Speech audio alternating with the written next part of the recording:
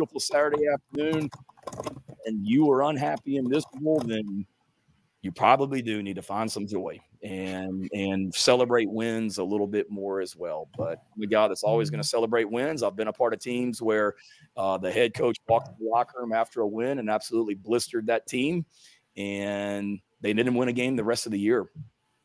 And I said that I will never do that as a head coach. Are we going to hold them accountable? Did I tell them in the locker room Saturday that we need to be a whole lot better and that we were nowhere near our best and that we got a lot to clean up? Yes, but we're also going to celebrate and never walk out of a locker room feeling like we lost the football game. And I would hope our fans, who are the greatest fans in America, walked out of Williams-Brice Stadium on Saturday. You know what? Disappointed in maybe some things that happened and how we performed and self-inflicted mistakes, because I was as the head coach as well. But I was happy as heck because we won that football game. And I went home on Saturday night and had a great time with my family and enjoyed the victory because a lot of work went into it, and then got right back up here early Sunday morning and was right back to work cleaning a lot. All right. Welcome back to the GamecockScoop.com podcast, the official podcast of GamecockScoop.com on Rivals. I'm Caleb, joined by Alan, back from Paris, international traveler. Did you learn anything new over there on your great voyage? I learned all that has to happen for football to win is for me not to be there. I guess they were on snap the losing streak once I left the country. Yeah, I guess that was true.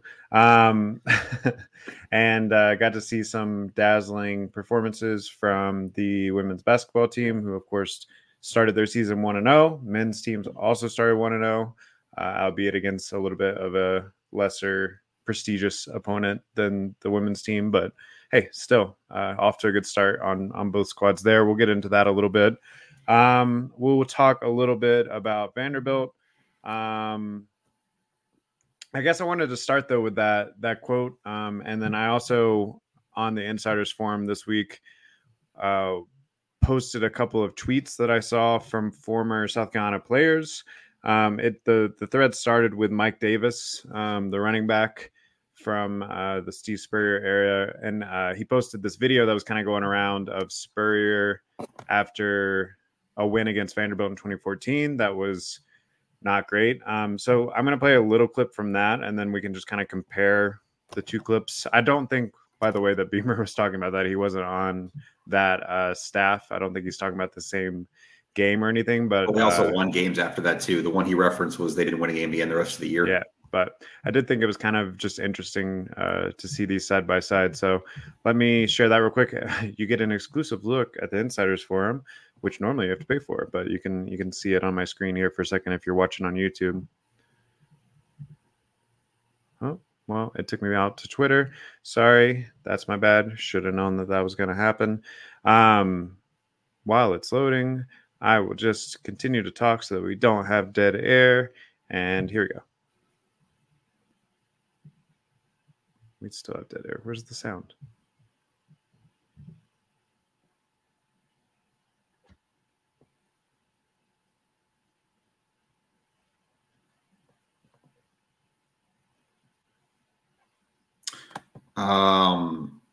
In the meantime, a quick note that just dropped: SEC football schedule for 2024 is coming out December 13th. If you're into schedule releases and things like that, we already know South Carolina's opponents. We already know all the non-con opponents. But you'll get some dates in about a month if you want to start planning your Oklahoma or your Tuscaloosa travel. That just dropped. Oh, okay, good to know. Could you not hear the? No, I couldn't. Oh, but I know what he said. I've seen the clip. So yeah, we can just go over it, and I'll cut that later. It was playing for me for some reason. That wasn't for me. Anyway. So yeah, basically Spurrier's like, it was an embarrassing win, and I'm the coach of this embarrassing team, blah, blah, blah. Granted, I love Steve Spurrier, and you can't really argue with his results. But I guess the point was after that, started going around the internet and people were kind of comparing that to some of the things that Beamer said on Sunday and some of the things that I guess he said and what the clip we started the show with. Mike Davis says, I see a lot of folks praising the video or this video, but he definitely lost respect for a lot of players in the team meeting was even worse. Savell Newton had a little bit of a different take where he said, well, he was also, I guess, criticizing Spurrier, saying, praising and honoring someone who walked on a team. He talked so much dirt to me as a young man. I needed a leader to wear many hats in my life other than wins and losses. This man told me I wasn't a quarterback the very first conversation we had, then told me I could transfer. And then you had Garcia chime in, who was a little bit more, I guess, complimentary of the tough love, where he said, I don't know, this is pretty standard operating procedure in the QB room. When he mentioned my name in the media, I didn't give a shit clearly because I kept doing dumb shit, which ultimately was my demise. I wish I would have listened, but yeah, getting constantly ripped in the meetings and media wasn't fun at all. And this isn't to necessarily like hyperanalyze Steve Spurrier's coaching tactics, because obviously his career kind of speaks for itself. But I did think it was interesting, I guess, to see those former players have differing takes on that coaching style, and kind of come out, I guess, more in support of at least the way that Beamer doesn't usually ever throw any players under the bus, and tends to try to keep a positive attitude even when things aren't going perfectly. And, you know, on the other hand, that seems to rub the fan base, or at least certain sections of the fan base, the wrong way sometimes. So I was wondering what your take was, I guess, on those differing styles and whether or not you can win either way, because I tend to think you can. But all right, I always say let's try to keep the facts here. The game in question there is 2014 South Carolina at Vanderbilt. South Carolina wins the game 48-34, but they give up 34 points to Vanderbilt team that went 3-9 that year. They are 3-1 at that point. They end the year 6-6 regular season. They lost the next 2 weeks after that. So if you want to believe what Mike Davis is saying there, there's no reason to lie. Yeah, they did kind of take a tumble there. They lost a home game the next week. Obviously, they ended up going, what would that be, 3-5 over the final 8 regular season games. And a lot of them were kind of that same way where your defense gave up a lot of late points to inferior opponents or similar. So you take that there, and you also take the fact that Steve Spurrier still does have the most successful run in South Carolina football history, the 4 years prior to that. There's one, and I would again say keep the main thing. The main thing was Saturday. You won a football game Saturday is kind of where I would come to it. Are you happy about the way you played? Probably not. You were in a 4-quarter football game with Jacksonville State. I know Jacksonville State's a pretty good group of 5. Jacksonville State's got a well-constructed offense. All those things are true. You were down in the 3rd quarter at home. You needed to force 4 turnovers. Like, I can understand being frustrated or maybe not thinking this team is, going to be able to win the next 3 games to get to a bowl game, anything like that. I don't necessarily think – this is where I will kind of agree with Beamer here. I don't necessarily think getting upset or unhappy about winning that game is wrong, just because, you've all watched what you've watched the last month, the last 2 months, really. You put a lot into it. You talk about – I think there's a lot of validity to Shane. We get 12 Saturdays a year. That means 353 days a year we're preparing for Saturdays. That's not his quote, but that's the truth. And when you spend 353 days a year preparing for things, I don't think there's a problem celebrating a win. No, I tend to agree with that. And I also, it sounds like he's not unwilling to have hard conversations with his staff and his team internally. He's just not going to air that, publicly. And I tend to respect that. So I don't know. I like the positivity. If you look back at the YouTube comments from our video on Monday, recapping the game, Pauline and I tried to stay a little positive, and it seemed like a couple people in the fan base kind of appreciated that too. I don't know. I know negative headlines sell or whatever, and it's been a frustrating season in a lot of ways, but I think we've said this throughout, a lot of the losing streak and whatever. Like, it doesn't feel like time to abandon ship. So I don't know, if you just need to blow off some steam and that makes you feel better, great. But I don't know what you ultimately want to change. I think the perfect encapsulation of the whole thing, and maybe this is how we kind of transition into this week, is almost a year ago exactly to the day. It was week 10 last year. They play Vanderbilt, which is the opponent this week. You win the game in Nashville. Didn't play particularly well. You still won, but you gave up 27 points. You were in a 4-quarter game against Vanderbilt. but you win that night despite a bunch of injuries. You clinch a bowl bid. That was win number 6 last year. They were 6-3.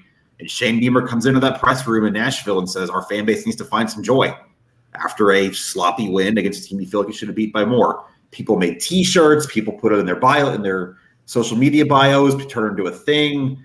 It became kind of a rallying cry. And then he says the same thing a year later, almost exactly 1 year, and they're 3-6, and everybody hates it. When you're winning, that stuff's great. When you're not, it's not. That's not just for find some joy. That's for literally anything a coach could say, that it's just going to sound better at 6-3 than 3-6. It's true. I did feel a little bit like the Leo meme, like pointing though when I said it. I was like, oh yeah, there it is. He said it. Because he said the same thing last year. This week. Yeah, so I guess that is a good transition. Obviously, South Carolina has to win out to make it to a bowl game. That starts this week with a home game against Vanderbilt. We were talking before the show, honestly, maybe an easier matchup than last week, especially when you consider what South Carolina's strengths on defense are, what their strengths on offense are, whatever. So I guess the story for Vanderbilt thus far this season is not very good. They're 2-8, 2-7, 2-8. They have forced the second most amount of turnovers in the SEC on defense. So that's the one positive of their calling card. And South Carolina will have to do a good job protecting the football this weekend. But they've also given up almost the same amount of turnovers. South Carolina showed last week that maybe the averages are starting to work out a little bit for their own turnover or like forced turnovers on defense. So, maybe you can get Vanderbilt to cough it up a couple times this weekend. And otherwise, their offense has just been pretty bad all around. They have 3 different quarterbacks that have played throughout the year. We just got a note that Ken Seals will be the one that starts this weekend. He's had the most games played, completing around 60% of his passes. He's got the best touchdown interception rate of them with 9 touchdowns and 4 interceptions. Allegedly is kind of mobile, but haven't seen that really play out on the stat sheet too much. Their run game in general has been pretty bad. Their top rusher has like 200 yards rushing on the year or 250. It's a game that South Carolina, I think, should expect to win comfortably. I guess my first question about this week, you start setting up this game, is what you faced last week with kind of the quarterback switching and kind of having to prepare for different things, different looks. Is that helpful going into this week when, okay, Ken Seals is starting, but we know Walter Taylor, that's the 6'7", I think like 235-pound Vanderbilt quarterback, is available. AJ Swan, who started against South Carolina last year and turned the ball over a couple times, but had a couple eye-popping throws in that game and kept Vanderbilt in it, is also available. Does the fact that you faced 2 quarterbacks last week and kind of already got a preparation, had to prepare for something like that, does that help you this week? Because I kind of think it does, and maybe some of the change-up factor of what Vanderbilt can do with multiple quarterbacks is not out the window because they're their own players, but it's maybe not going to phase South Carolina the way it did last week. Yeah, I think that'll play a factor. I think all of Vanderbilt's quarterbacks are probably less of a running threat than either of the Jacksonville State guys were last week. So, I don't even know. I've watched a little bit of Vandy throughout the year. I've watched a little bit of those 3 quarterbacks, and I really don't even see a discernible difference. I guess maybe they'll go with the hot hand on Saturday if that's possible. But yeah, maybe. I tend to think unless something fluky happens, you should have a good game on defense on Saturday. And if you don't, that's a pretty big problem if you're a South Carolina fan. Yeah, I think that's kind of the root of not the issue, but the root of the situation this week is for 1 week, for an isolated 60 minutes. I'm not saying if you shut out Vanderbilt, you're going to shut out Kentucky and Clemson. I don't want to stack it like that because you are still in that 1 week at a time mode, but this needs to be a week your defense carries you. And I'm not saying this offense can't score on Vanderbilt. I expect them to score in the 30s again. I think we haven't even talked about the offense yet, but that's had another great day last week. You should be able to force a couple turnovers. You should be able to win up front. You should be able to get them in third and longs. They're 100 and I had it written down, 109th in the country in third downs this year. So you're not facing an offense that has been prolific at that, which Jack State burned you on. I think 10 for 19 last week was the number. I'm not saying you got to hold them to 0 yards an entire game or something insane, but they're averaging 17 points a game in league play, and they've scored 22 total the last 2 weeks. 14, 17? Like, I don't think that's a crazy ask to keep this team under 20. I think under 20 absolutely should be the goal. On the other side, they're giving up a lot of points per game, 33.9 on the season, which is good for 120th in the country. Not good. So, yeah, I mean, on paper, seems like a game that you should win and win comfortably. And I do think if that isn't the way that it plays out, you might start hearing some of those boos that we heard last Saturday, which, yeah, isn't ideal.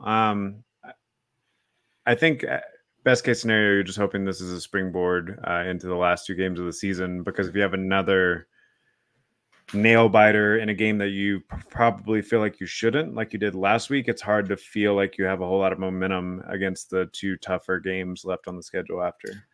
Yeah, I think that's probably a good way to set this up. Look, the goal here is to still win 3 more games and to get to a bowl game. And again, we talked about on this show last week, you can't win 4 in a row unless you win 1 in a row. You took care of Jack State. How that happened doesn't matter right now. You did. Same thing. You can't win 3 in a row unless you win 1 in a row. You got to take out Vanderbilt this weekend. I'm not going to say by any means necessary. I don't think if you won this game 28-27 on a blocked field goal at the end, that you'd feel great about that. But you are in survive and advance mode right now. And I think you feel, if nothing else, you feel good about your offense doing whatever you need to do against this Vanderbilt defense to keep things on schedule. And then how good you feel going into Kentucky and Clemson, I think, comes back to what your defense can do. Kind of, how about this? How about you dictate terms? How about you don't feel like you're on even footing? You don't feel like it's a back and forth game like Jack State. You don't feel like you're getting pushed around. Even if you don't blow them out, even if it's like, I don't know, 31-17, but you just feel like you're in control the whole game. You don't think there's a threat. You're just kind of dictating terms. It's not really quantifiable, but I think that's maybe a fair way to go about looking at this.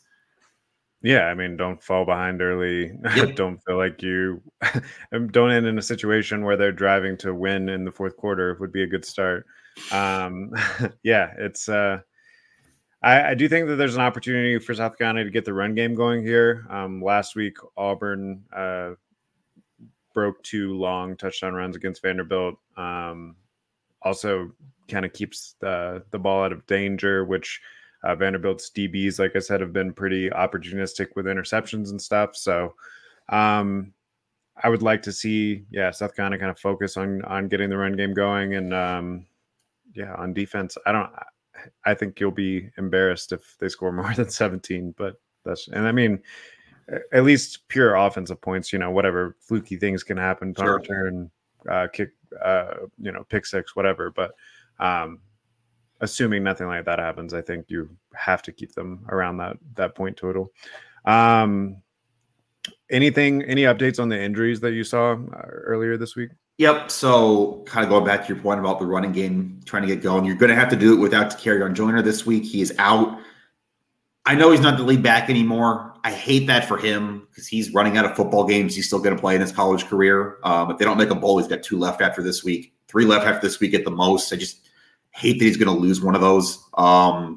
Trey Jones out, so we're back to the offensive line revolving door.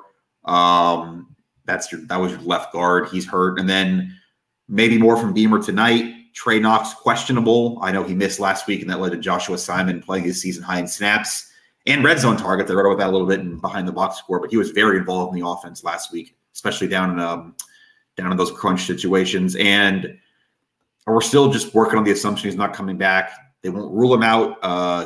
Shea Murray said he doesn't expect Juice Wells to play this week. That would be 7 in a row without Juice if he doesn't play Saturday. Yeah. I don't want to speculate too much on that, but there was an interesting way that he worded that this week, I thought, where he said something like, once Juice Wells is mentally and physically ready, and he led with the mentally ready. And I was like, I wonder what that means. I mean, you're at the point now where after Vanderbilt, like, you've got 2 regular season games left. I mean, that's at that point, like, is he back next week? No. Is he back the week after? No. Like, okay, like it's not even like a long-term thing at this point. We've shrunk enough season left. We can just kind of look at it in terms of that. Well, yeah, I also almost wonder if Juice himself is thinking about what his plans next year are going to be. Yeah, he has to be. And if that's the case, maybe it's better off. He's better off just full on sitting out the rest of the year, taking the medical red shirt, having that extra year to play with or whatever. He is, for what it's worth, and I don't necessarily anticipate this happening, but you talk about a medical red shirt. He is allowed to play in 1 more game and still keep that. He's played in 3. Like, I think the funny scenario a lot of South Carolina fans want that I've seen on some other, some boards and stuff is just turn him loose on Clemson, because you can do that without messing up anything for next year if that's just the 1 extra game he plays. Yeah, and there is definitely a part of you, if you're a South Carolina fan, even though the offense has not been really the problem this year, it's gone through some stretches that haven't been ideal. That has to wonder how good this offense would have been if you had Juice Wells and Xavier Legette healthy through most of the season. I mean, you saw it for 1 drive against Georgia, and it looked pretty good. But outside of that, it's been a little bit of a struggle. So. Speaking of Xavier Legette, Peyton wrote on the site last week, he's getting very close to making some South Carolina history by becoming I believe it would be 6th player to break 1,000 yards on the season. So that's something to kind of look out for this weekend or next weekend. He's encroaching pretty quickly. I actually don't know what his actual number is at. I want to say I'm getting there now. High 700s right now. I think he's above that because he went for over 200. He had the second greatest receiving yards in a game in program history last week. 217 was only behind Pharaoh Cooper, 2014 against Tennessee. So your program record is Alshon at 15-17. That's still probably not going to get that. Feels like a lot. I mean, you talk about like 1,000 yards and adding another half of 1,000 on top of that. I'm getting to Legette's numbers right now, but you look at the program leaderboard, and it's all the names you'd expect up there. And now Legette certainly has earned a spot up there. I thought Dowell Loggins had a really good thing on Legette in his presser yesterday. If you guys want to go back and look at that, it's on the website. Legette's at 973 right now, so he almost certainly should break 1,000 against Vanderbilt. And then just for the sake of it, your top is actually only 5 that are over. So your top 5 in school history. Alshon Jeffrey, 2010, that's 15-17. There's a big gap. Sidney Rice, 1,143 in 05. Pharaoh Cooper, 1,136 in 14. Sterling Sharp, 1,106 in 1986. Sidney Rice, 1,090 in 2006. So, he would still need 544 yards in 3 games to get to Jeffrey's record? That feels like a stretch. I think second is definitely attainable. Second place, I would be surprised if he didn't get there at this point. You're talking about only needing another, so would that be 170 yards? He could get that against Vanderbilt. Yeah, he really could. So that's something interesting in a somewhat disappointing season to kind of keep track of. And another thing I think to look for this weekend is just the freshmen and sophomores continuing to take steps forward, the people that ideally you think you're going to be starting to depend on more and more next year, alongside whoever you get in the portal and the 2024 recruiting class. Guys like Nick Harbor, who sort of disappeared a little bit last week. They did take that 1 shot per game that I usually ask for, but it didn't work out too well right after the half. Did you get a chance to see that play? I tend to think that's one that Nick Harbor in a year or two probably makes, even if he doesn't catch it, it doesn't get intercepted. But he just got kind of jumped or out maneuvered for that one. And that's something he'll get better at, using that big body to get in between that ball. Tyshawn Russell has had a couple of bad drops the past couple of weeks. Will be interesting to see if he can kind of have a bounce back game. And do you get up enough to maybe see some Lenora Sellers or something which Clayton White talked a good bit about yesterday. He's been running the scout team this week and apparently giving the defense some fits there. Yeah, I think that maybe is your, I don't want to say your biggest disappointment because I still think it's probably the defense giving up over 400 yards. But your other disappointment coming out of Jacksonville State maybe is you didn't get to see Lenora Sellers. I think that does, not that there was any doubt, that does pretty much guarantee his red shirt. He's only played in one game. You only have 3 left. Even if he did play in every game for some reason, that's the way he'd still be at 4. But yeah, I think in a perfect world, you would like to see Lenoris a little bit on Saturday because you're not anticipating a game where you'd be far enough ahead, or hopefully if you're sick, not behind against Kentucky or Clemson. And it's possible you've already seen the last of them this season. I think that'd be a bummer for fans who just saw that glimpse against Furman and wanted to catch more of it. And Saturday is your best chance that you can get ahead 2-3 scores in the fourth quarter. No, yeah, I agree. Also, just a quick note on the game. It is the Veterans Appreciation Day or whatever. So another reason to go check it out if you are in town and on the fence about it. Have they announced the sellout yet? I've been a little bit out of it. I don't think they have. They haven't, yeah. So tickets still available, probably a little bit cheaper than the last 2 games of the season will be. So yeah, get out there. Let's transition a little bit to talk about basketball. So let's start with the men and then we can finish up with the women since that'll probably be a bit longer. The men on Monday started their season with an 82-53 win over USC Upstate. Perry McCarty covered that for us on GamecocksCoop.com. So neither of us were watching that one live, but a nice start to the season for BJ Mack, who transferred from Wofford, was probably one of the bigger transfer pickups this offseason. Michi Johnson and Talon Cooper, they all had over 10 points. Miles Stute as well had 10 points. So pretty well spread out offensively for South Carolina. Dominated both halves, 42 points in the first half, 40 points in the second half. And really, yeah, kind of took off running and never looked back in that one. I don't have a ton to add on game 1 against USC Upstate. I think you saw what you needed to see there. I think you saw what it's going to look like if this team is better. The transfers, the guys you brought in, the talent supplement, it worked, at least for a night. I'm not saying this team's going to the Final Four, but the guys you brought in to upgrade last year's guys played well on night 1. Cooper, you saw the shots. Michi Johnson was already here last year, but he picked up right where he left off. BJ Mack, like you said. Miles Stute, like you said. Like there's the idea of what this team's supposed to be and maybe this team's identity kind of looked like it in game 1. I'm very interested in tomorrow night on a neutral court against a Power 5 opponent who's more talented than you, but still not ranked, still didn't go to the tournament last year. And I'm interested to see how that looks tomorrow against Virginia Tech and Charlotte, a little bit of a Beamer Bowl on hardwood there. I think at the very least it sort of showed that if South Carolina is on from behind the arc, they're going to be able to probably knock off a couple of teams that they shouldn't throughout the season.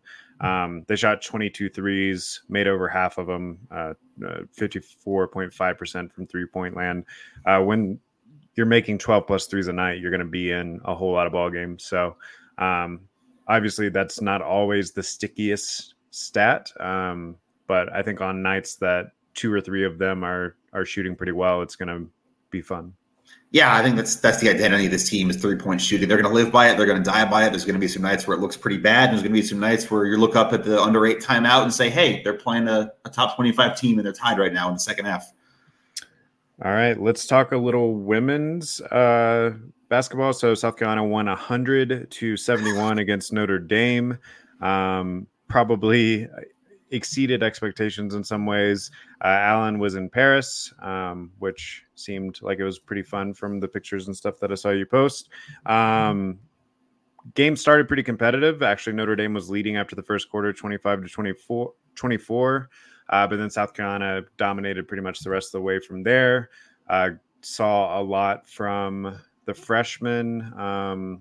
What was, I guess, your takeaways from that game and what South Carolina's ceiling is this season after kind of turning over the roster and, making the historic run that they made the past few seasons? I think again, this kind of goes back to the football thing I said, but I think you just got to start with the facts sometimes. They lost all 5 starters. They lost 7 out of 14 players on last year's roster. They played a top 10 opponent, who I think a lot of people think is also Final Four good, on a neutral floor, and they hung 100 points on them. Just start there before you get to anything else. And then once you do get to everything else, Malaysia Fulwiley might be better than we thought, and that's a player Dawn called generational before the exhibition game even. I think by now you've all seen the clips, the up and under layup that had Magic Johnson going nuts on Twitter, the kind of behind the back pass that had Dawn just throw her hands up, like just kind of doing things with the ball they don't really see people do, especially freshmen. I think that's my biggest takeaway. I think it's probably everybody's biggest takeaway, that she's a freshman. She's not starting right now. I'm not saying she's going to take an upperclassman spot in the lineup after one game, but she played 26 minutes off the bench, and I think at a certain point you're going to have a hard time not starting her, having her play starter minutes, because it's just too much talent to keep on your bench, even as a true freshman.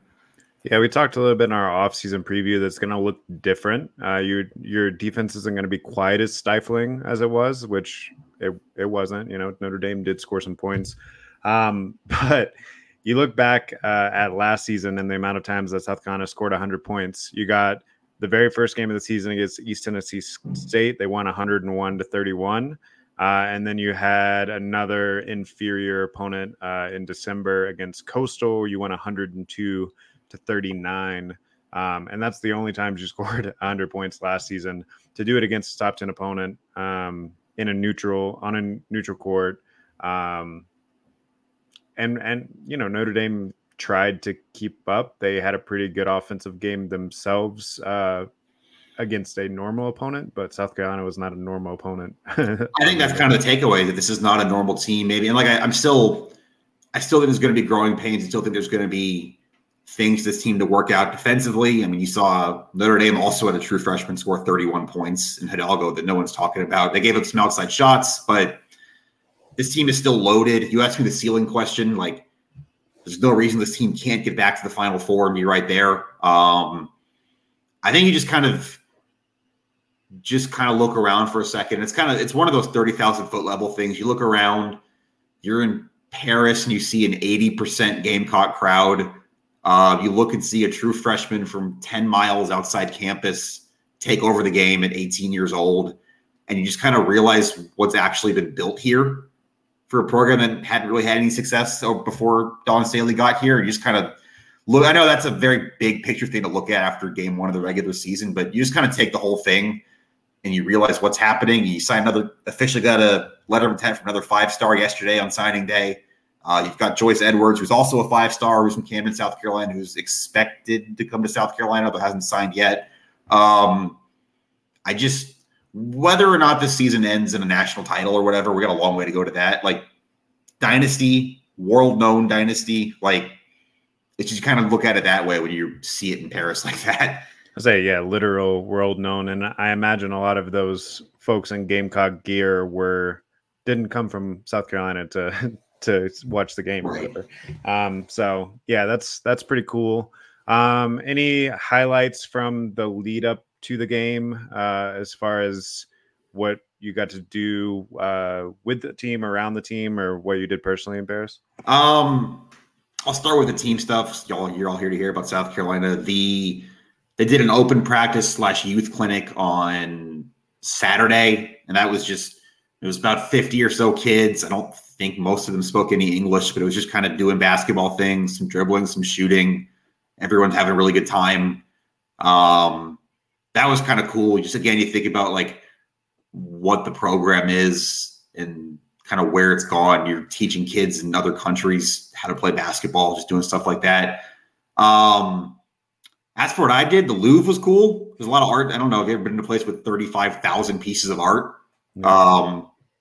It was pretty cool. Yes, I heard Dawn Staley say that the Mona Lisa was one of her highlights as well. Yeah, so. People say it's tiny. It's not as big as some of the other stuff there, but it's like a normal size painting. I don't know where the small reputation comes from. It's pretty average size. Maybe, but yeah, it was in comparison to the hype or something. Yeah, I thought it was fine. I mean, I don't like. There's other cooler stuff there. Maybe that's why people say it's overrated. Like it wasn't the coolest thing in the building, but for what it was cool. And I know the team had a good time. And the team. They went up the Eiffel Tower. It's just it kind of puts things in perspective how far the programs come, women's basketball's come, and just kind of. I think one of the things that hit me was walking into a hotel, the team hotel. There were some boosters and some donors who were staying there, and just seeing the amount of South Carolina gear in a hotel in France, just like, I don't know, that just doesn't happen. Yeah, and I think it's fair to, I don't know, start to put Dawn in the conversation with some of the greats of like throughout women's basketball history in terms Easily. of impact and getting more and more girls interested in sports and like you said, international reach at this point. So pretty cool. Definitely a moment, I guess, where you feel a little pride for the state of South Carolina, for the program, for the university, all those sorts of things. Yeah, absolutely. And again, you just talk about like this roster and kind of the recruiting, and Ashlyn Watkins played very well on Monday. She's from the state of South Carolina. Fulwiley's obviously from Columbia. Joyce Edwards, if she commits, she's from Camden. You've got just, and even going back to like Asia Wilson's from South Carolina, Elena Coates, like that happens when you build a program, and over 10, 15 years, people around the state want to build parks and build courts and have kids playing, and schools start having gym with basketball. And that's one of those like decades long things that you don't really realize till you realize it. And then you look back at the whole thing and it's like, oh, that's why there's a bunch of 5-stars in South Carolina now in women's basketball. Yeah, and I do want to give a shout out to the athletic department, Dawn Staley, yourself, Deanna, who runs things over there, for making it possible for you to go and for us to be able to represent things there. That's a really cool opportunity. Pretty great job you have, It was really cool, and they're going to be back in action with another top 15 opponent Sunday against Maryland. That's just hits keep on coming. Play a tough schedule aggressively, and then, like I said, the men also have an interesting test tomorrow night in Charlotte against Virginia Tech, and football Saturday, obviously. Yeah, so we'll have coverage of all of that on GamecockScoop.com over the weekend. Should be a really fun weekend. Also, we won't have coverage of this, but just if you're interested in South Carolina sports, I believe the women's soccer team kicks off their first round of the NCAA tournament tomorrow night as well. So lots of cool things happening in South Carolina athletics right now. Even if you're a little bit down on the way that the football season has gone, plenty to get excited about. And you can check out all of our coverage there at GamecockScoop.com. We'll be back here on Monday, probably, to review the South Carolina and Vandy game and talk a little bit about how the basketball teams did over the weekend. And until next time, this has been the GamecockScoop.com podcast. We'll see you.